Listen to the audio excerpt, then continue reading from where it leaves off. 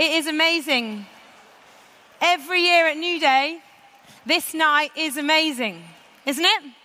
Even if you've been here since 2004, which, by the way, I have, since the very first Newday, every time we come to Newday and we ask Jesus to heal people, and he does, it is amazing. Say amazing.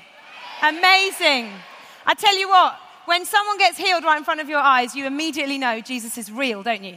It just deals with a whole load of questions and doubts. Jesus is real. That couldn't have happened unless supernatural power entered this tent and did something just now. And that's exactly what we just saw. And you know what? It's a massive deal in your life to know that Jesus is real. But I want to tell you tonight, there's actually a bigger deal for you.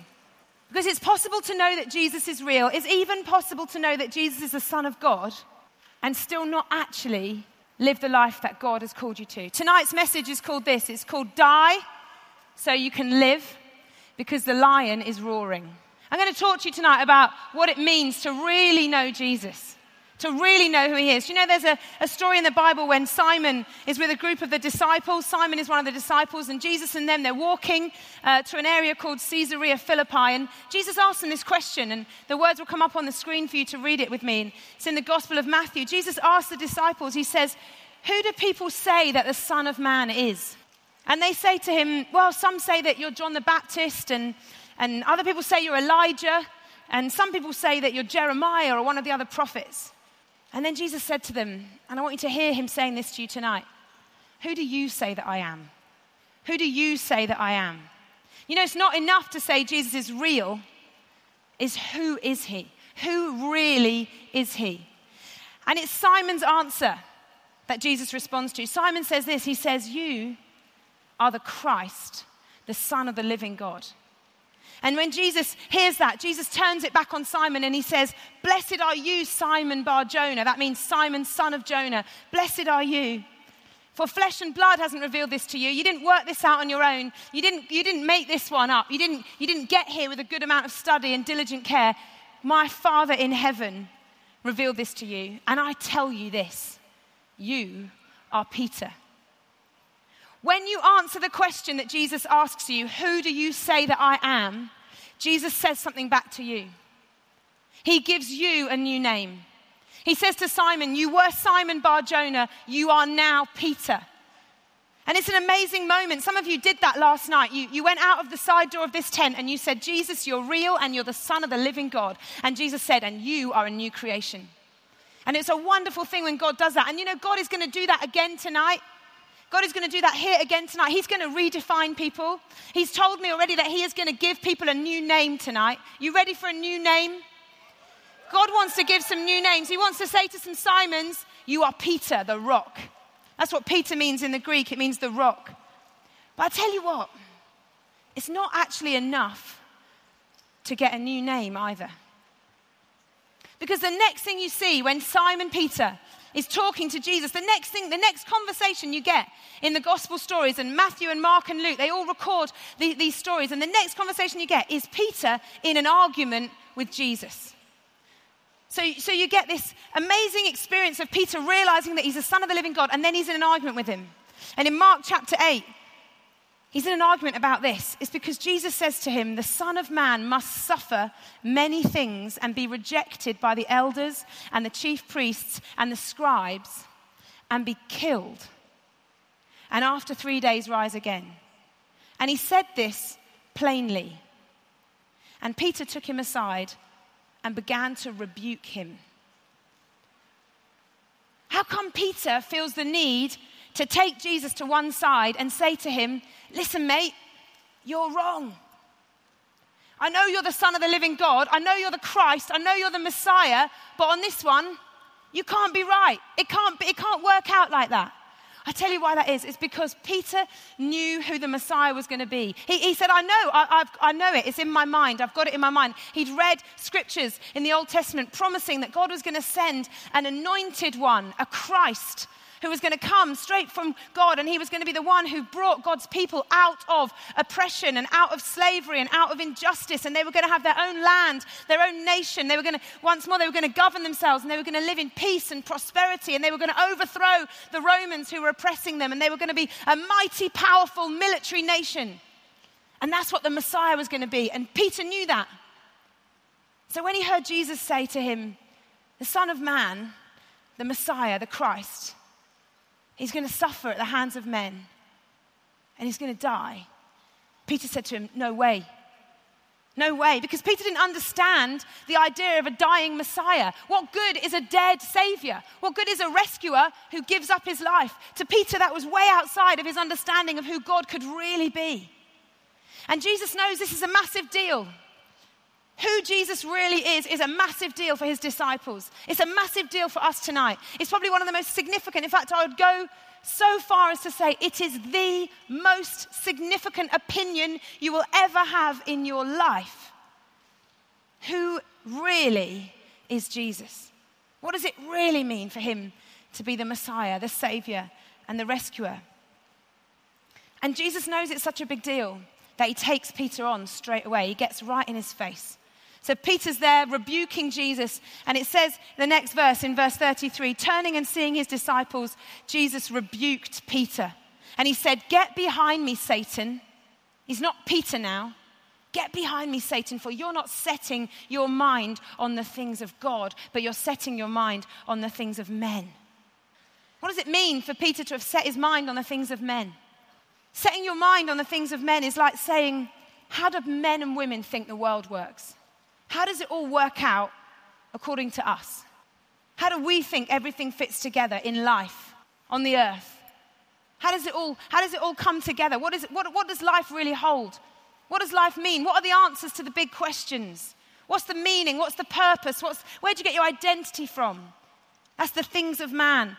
And I tell you, our culture is telling you the answer to this question every day. Every day you're hearing the world's answer, the things of man, the things of men and women are being pumped into you. And the world, if you want to know what the world's message is, what's the mantra of the human race, I tell you, here are 3 or 2 good questions that the world is asking you when it comes to trying to define what your life is really about. What does it really mean to be alive? The first question is this: how much have you got?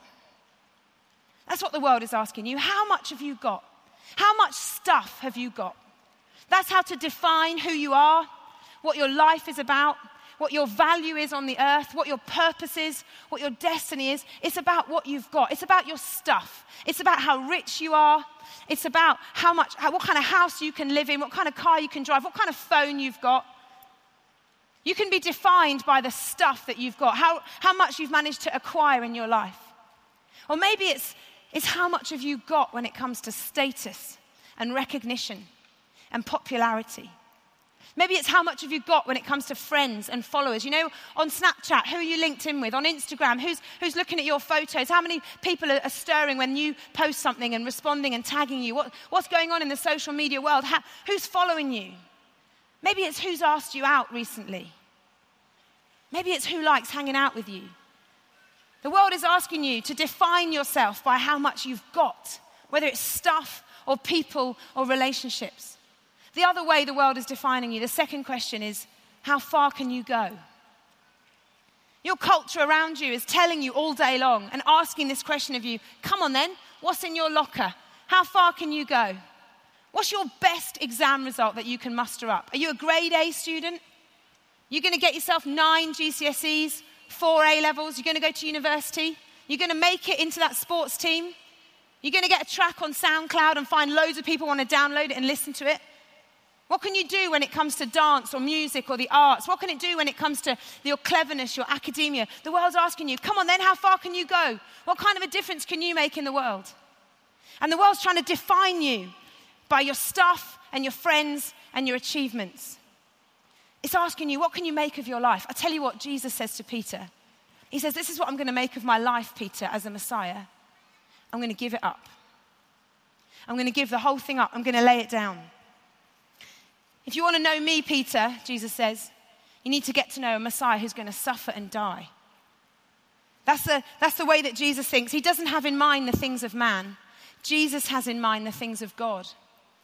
You know, the world is telling you, get as much as you can, get stuff, get people, get success, get recognition, make it. You know what, if you want, have a bit of Jesus as well. Put a bit of religion in there. That's fine. In fact, that might help you out. that might actually make things go better for you. A little bit of religion, a little bit of faith, it doesn't hurt anyone. It might do you good, it might keep you out of trouble. I discovered that kind of moderation, that acceptance of being a Christian when I first became a Christian. I came from a family that didn't believe in Jesus, didn't follow any kind of specific religious beliefs, and I converted into Christianity. I said, hey, I'm a Christian now. And my family found it strange that I was converted because they were a bit like, where's that come from? But then they were like, hey, it's good. It seems to be, you seem to like it. You like going to church, and it's helping you in your life, and you're benefiting from knowing Jesus. And that's good. Yeah, ask a few spiritual questions. Have a bit of God in your life. My friends at school were the same. They were like, Liv, if you want to go on a Sunday morning to church and on a Friday night to youth group and you don't want to play in the hockey club and you're not so bothered about going to the pub, then, it's up to you, innit? It's your hobby. But I tell you what they didn't want. They didn't want me to get really serious about Jesus.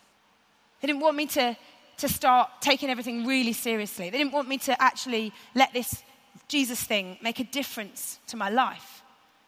It's like the mindset of man says to you, do you know what? It's all right to have a bit of spirituality as long as it doesn't rock the boat. You don't want to be fanatical. You don't want to be like all out. You don't want to be one of those people who can, like tunnel vision. You don't want to put all your eggs in one basket, do you? You've got to keep your options open. It's a bit like actually when Stu and I got engaged.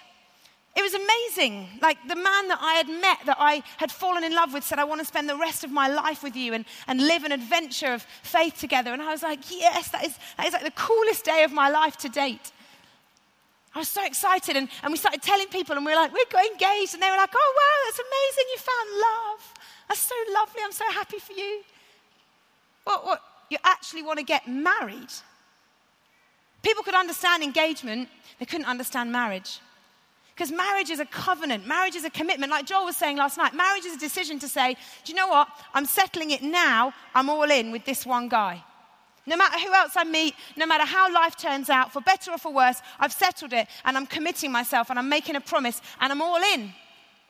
Marriage is all in. I've never understood how people can make a prenuptial agreement before they get married. A prenuptial agreement is when you basically make a little contract between you and your fiancé and you say, do you know what? I really love you and I'm really looking forward to marry you, but let's just make a little agreement that if it doesn't work out, I get to keep all my stuff and you get to keep all your stuff.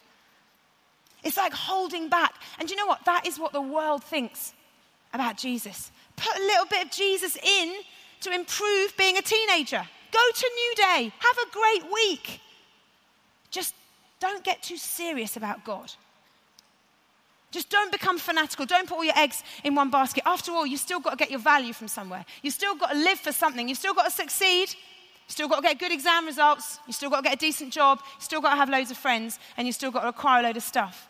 And that way of thinking permeates everything. It's all around us. Every time you go on social media, you are listening to a sermon. Do you know that?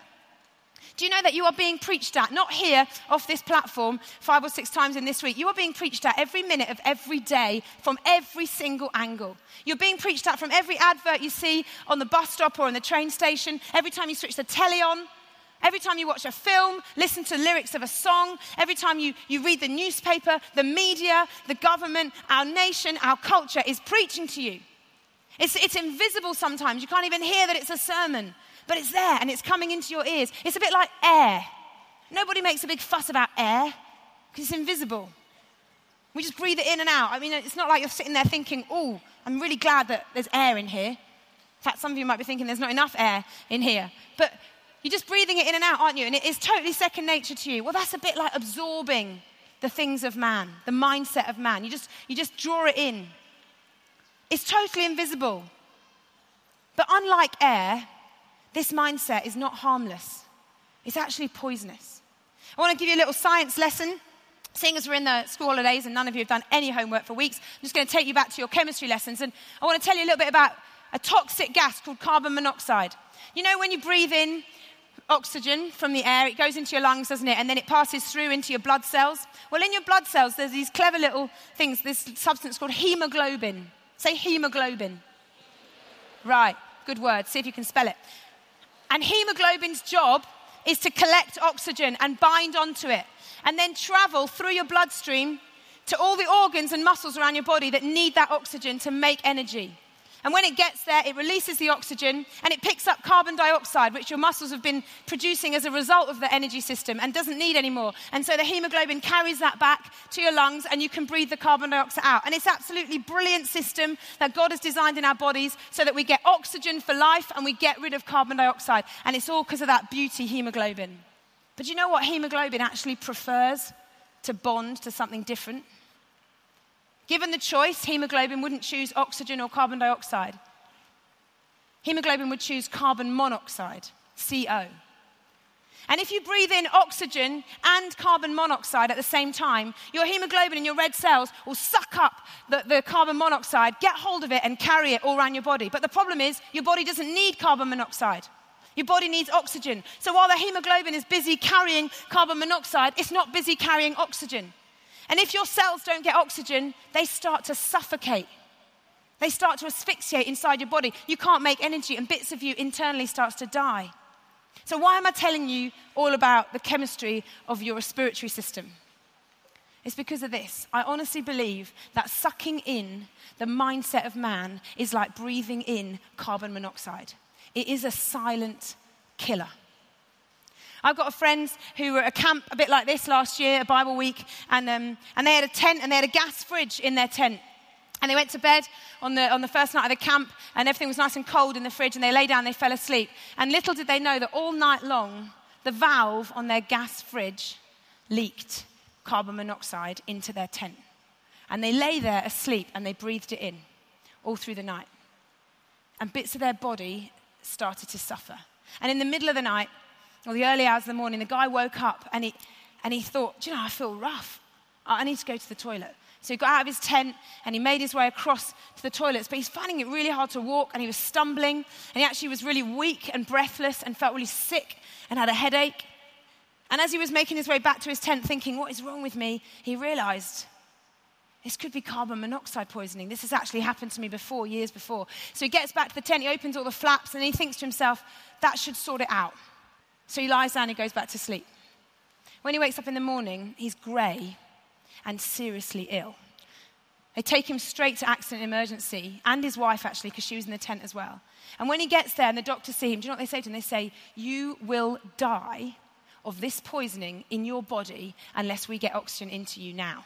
And he spent 24 hours on a pump inhaling oxygen to basically flood his body with that life-giving gas and to get rid of all of that poisonous gas. I want to say to you tonight that living with the things of man in your heart is like trying to be a person who lives with carbon monoxide being breathed in all day long. And we're living in a world where the carbon monoxide is everywhere. It's like the silent killer. This mindset is like the deadliest thing to your life in God. You can be a Christian tonight. You can love the fact that Jesus heals. You can believe that he's the Son of the living God. And you can carry on breathing in a poisonous, toxic gas that will prevent you from ever really carrying what God has for you in him. That oxygen that gives life and energy to your whole personhood. And you can carry on breathing in carbon monoxide and being slowly poisoned. And you know what? Jesus doesn't want that for you. And tonight he's saying to you, I want you to realize how sick you can get as a Christian. And I know some of you are hearing this and you're thinking, that's me actually. Because I do like church, I do like Jesus, I do like going along, but I don't really grow. I don't really move forward. And I'm always troubled by the things around me and the things of this life. And you're basically suffocating spiritually. And Jesus wants to come and stick an oxygen mask on your face and let you breathe in gulps of him. And that's what he does for Peter. Because he knew that Peter was sick. And so he took Peter up a mountain with James and John. And right in front of their eyes, he was completely transfigured. He was totally changed. The Bible says that his clothes became dazzling white. It was like he shone. His appearance was just radiant. And suddenly they saw Moses and Elijah talking with him. And they saw Jesus and they saw that he was glorious and he was God. And they realized he's not just a man. He's not just the Messiah. He's God on the earth and he's talking. And they're listening to his conversation. And do you know what he's talking about? He's talking about his death again. He's talking about his departure. The word that comes up in that verse in Luke 9, it says that he was speaking with Moses and Elijah who appeared in glory and he spoke of his departure. And that word departure is the same word that we associate with Moses because it's the word Exodus.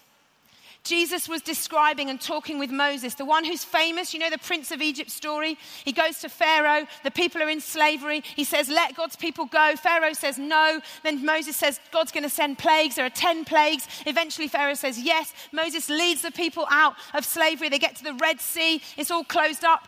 Pharaoh's army have changed their mind. They're chasing them. God opens the sea. Moses goes through. The sea covers all of Pharaoh's army. They all die. They're totally liberated from slavery in Egypt. It's the Exodus. It's the story of God getting his people out. And Jesus is here talking about an Exodus.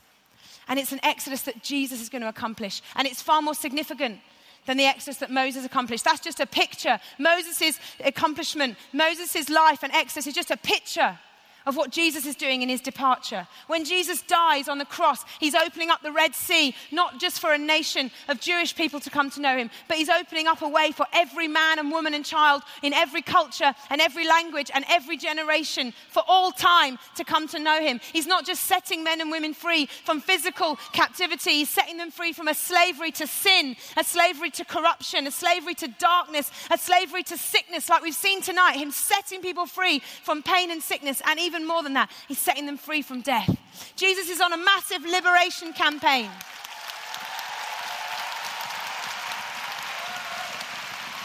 And Jesus knows that it's his death that's significant. It's his death that's central. That's why he gets in Peter's face about this. That's why he rebukes him. He says, you've got to have in mind the things of God and not the things of man. Because this is it, Peter. It's me dying. That's the big deal. You know, I think most of us, if someone asked you, what's the basic message of Christianity, you'd say, oh, it's about a death. It's about Jesus dying. I want to tell you tonight, it's about two deaths. It is about Jesus dying, and he has to die first. But there's another person that has to die, and that's you. After Jesus has explained to Peter that he's going to die, he says this: if anyone would come after me, let him deny himself, take up his cross and follow me. Jesus is saying to them, if you want to follow me, you're going to go where I go, and I'm going to the cross. The disciples weren't stupid. They knew what this meant. They knew that going to the cross, carrying your cross, meant picking up something that you were going to die on. Jesus is describing to them, it's time to die. You know what the thing about death is? That death is completely all in. When you die, you give up everything. You don't take anything with you. Your great new iPhone you just got, you're not taking that with you. Your house, your car, your GCSE results, your boyfriend, your new jeans, your job, you're not taking it with you. You're just leaving behind a load of memories and a reputation, that's it. But it's all in. All of you get swallowed up in death. Death is absolutely, like, it's all in. It's everything. It doesn't leave anything behind. It's all the eggs in the one basket. And Jesus is saying that is what it is to follow him. It's to die. It's to be completely all in. It's to be sold out for Jesus. It's to leave nothing behind. It's the very thing that the mindset of man doesn't want you to do. It's the very thing that the world is scared about. People who are all in for God.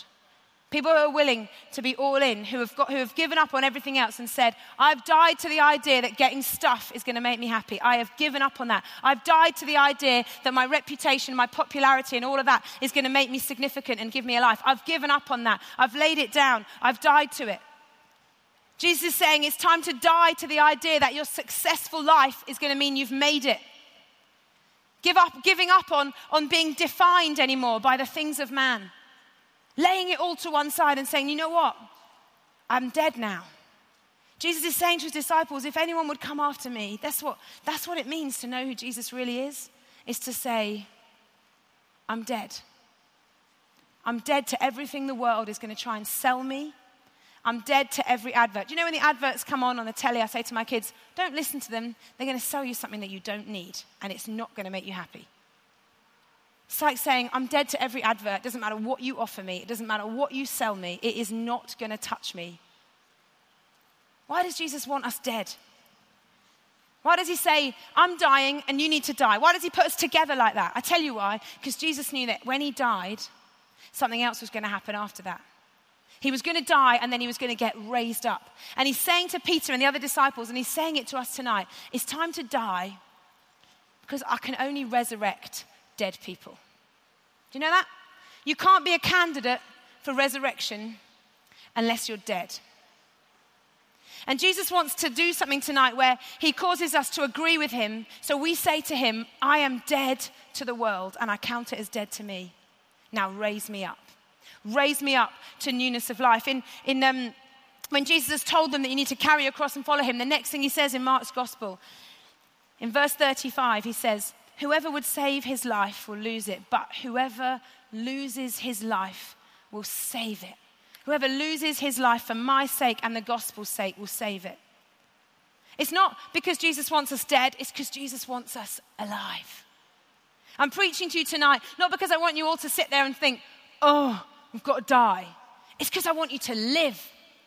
It's because I stand up here and I look out on this tent and I think, oh my goodness, look at the potential for resurrection life inside this room. Look at what God can do when he raises up this life inside this room. In Romans 6, the Apostle Paul says, do you know when you got baptized? You were baptized into the death of Jesus. Why were you baptized into the death of Jesus? Why is baptism a sign of being buried with Christ? Is this, it says, because in order that just as Christ was raised from the dead by the glory of the Father, we too might walk in newness of life. That is what Jesus has for us. He's calling us to die tonight because he's saying, you know what? I've got new life for you. And I've got real life. I've got eternal life. I've got resurrection life. What does it look like, this life that Jesus offers? It's a life of immense peace. It's being at peace with God. It's knowing that you and God, things are right between you. That when you stand before him, everything is good between you and God. It's being at peace with God. It's a life of being at peace with one another. It's a life of being able to be reconciled in your relationships with people. It's a life of being of peace with yourself. Saying, you know what? I am who I am. By the grace of God, I am who I am. That's the life Jesus is calling you. How amazing to wake up every day and not think, what do I have to do today to get somewhere, to be someone, to make it work, to make life work for me? What do I have to achieve? What do I have to acquire? What do I have to do to define myself? It's waking up every day and saying, you know what? I know who I am. I'm in Jesus. I'm totally alive and I'm living in that life. It's a life of love. When Jesus was transfigured on the mountain, the Bible says the cloud came down and covered up Moses and Elijah and him and Peter and James and John, just enveloped all of them. And then it says out of the cloud a voice came saying, this is my beloved son whom I've chosen. With him I'm well pleased. You know what the life Jesus has called you to? It's hearing God say that into your ear all the time. You are my beloved son. You're my beloved daughter. With you I am well pleased. It's God saying over us, you're alive. You're alive. You don't need anyone to give you an identity tonight because you've got one from God.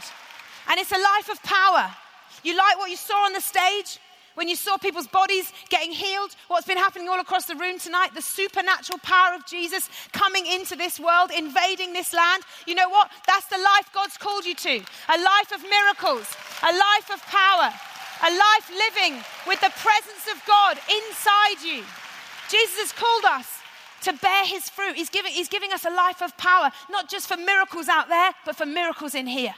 For miracles that mean we change to become like him. We get set free from wrong ways of thinking. We get set free from demonic powers and spiritual oppression and addictions and habits that are causing destruction in our lives, in our friendships, in our family and in our situations. That's the miracle power of Jesus, just as much as in healing someone whose body is sick, is that he heals our lives. And God is saying that is resurrection life. That is new life. That is the newness of life that he's calling you to tonight, to walk in him.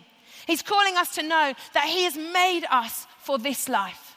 The other life, the life breathing in the carbon monoxide, that is no real life at all. That's like a living death. Jesus has called you to breathe oxygen. He's called you to breathe in him, his glory, his righteousness, his power, his beauty, his perfection. That's what he's called you to live breathing in. And he says this life is good news for you. Do you think it's good news for you? It is good news for you. It's about the best news you're ever going to hear. That if you die tonight, you can live with Jesus tonight. That you can be alive with Jesus and you can live your life in Jesus. But you know what? Don't just clap for yourselves. It's not just good news for you. It's not just for us. It's not just good news for us that Jesus has brought us into resurrection life. It's good news for the whole of the world. Because you know what? Out there are millions of people breathing in carbon monoxide every day. They don't know a God who loves them. They don't know what it is like to be at peace with themselves. They don't know what it is like to be at peace with God.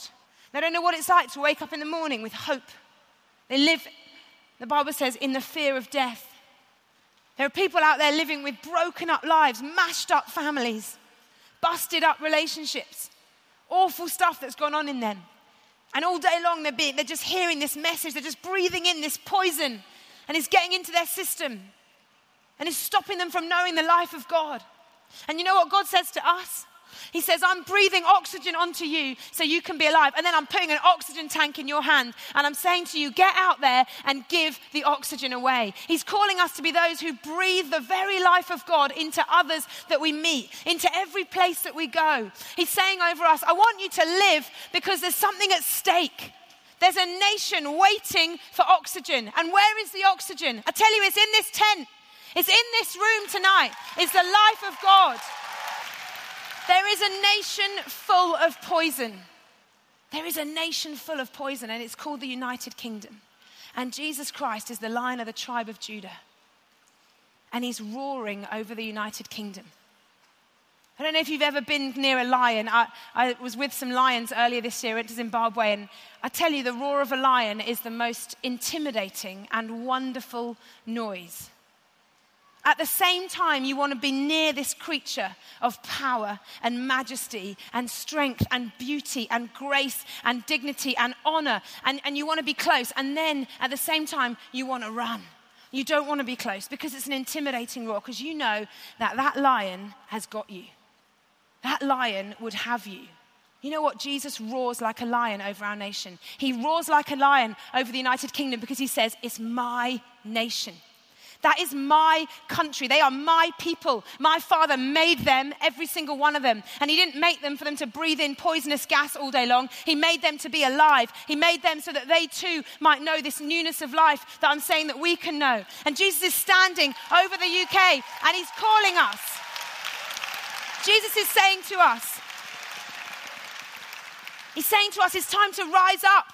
It's time to strap your oxygen tank on. Get plenty of gulpfuls of Jesus' fresh oxygen. Get it into your soul. Get it into your system. Die and start to breathe in the life of God, that you've been called to purpose, that you've been called to a significant purpose. You know what we pray? We say to our Father who's in heaven, hallowed be your name. Your kingdom come on earth as it is in heaven. Have you ever stopped to think how God is going to answer that prayer? How is God going to bring his kingdom from heaven to the earth? He's going to bring his kingdom because we carry his kingdom. He's going to bring his kingdom through us. The answer to that prayer is our lives. It's us living for God. And so tonight is a night where I'm saying to you, do you know what? Jesus is in your face like he was in Peter's face. Jesus is saying, get behind me. You don't have in mind the things of God. You've got in mind the things of man, and it's time to die. It's time to say, you know what? I'm giving it all in. I'm handing it all over. All my skills, all my abilities, all my motivations, everything I love, everything I'm good at. You know what? God has made you good at so many amazing things. Whether you're into creativity and the arts and music and dance and drama and writing and poetry, whether you're into sport, whether you're into politics, whether you're clever enough and intellectual enough to get into medicine, or whether you're going to be in the caring profession, or you're going to teach, or whether you're going to raise children at home, whether you're going to, whatever it is that God has given you for your life, he's saying to you, do it with an oxygen tank on you that you are offering to this world, that they too might discover that Jesus is pure life for them, that they might not be dead anymore, but they might be alive. He's calling us to an incredible life. That's why I called this message, Die So You Can Live, because the lion's roaring.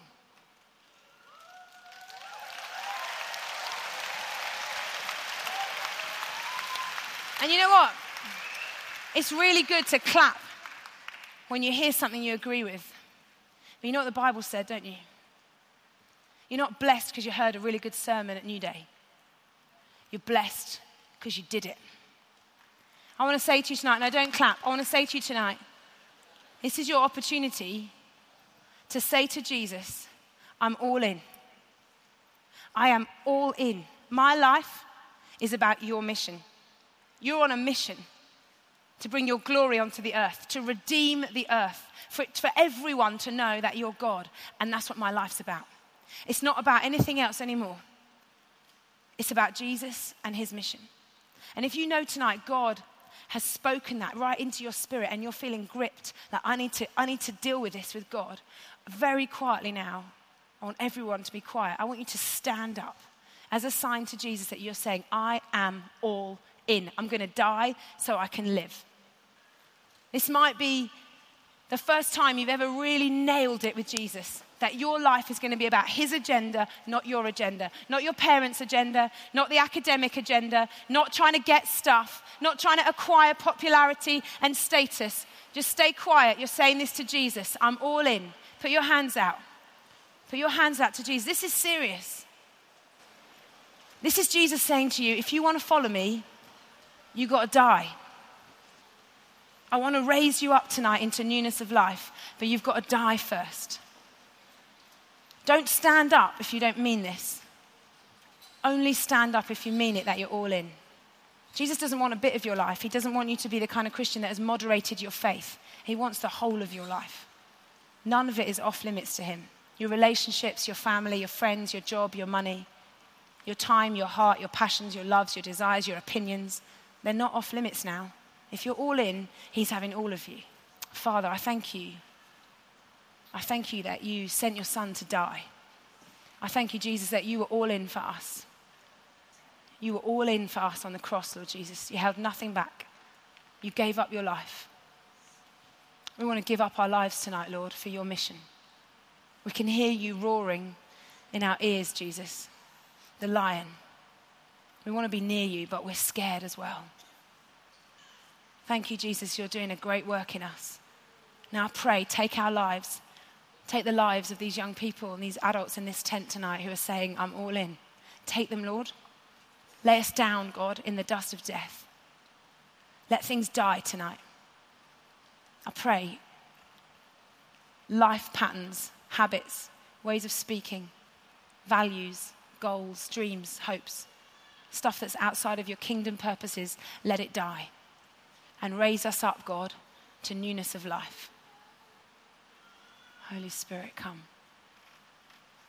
This is a moment between you and God.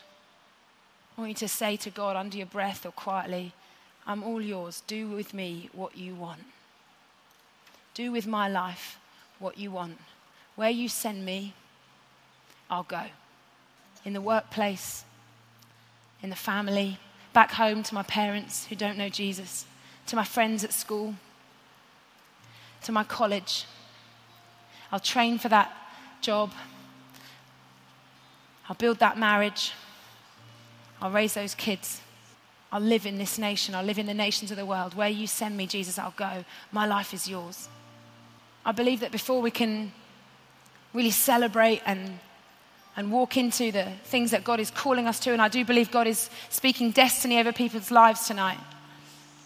But I believe before we do that, we need to surrender. And we need to let stuff, agendas that we've been living with fall away, and the things of man, and say, we're here for the things of God.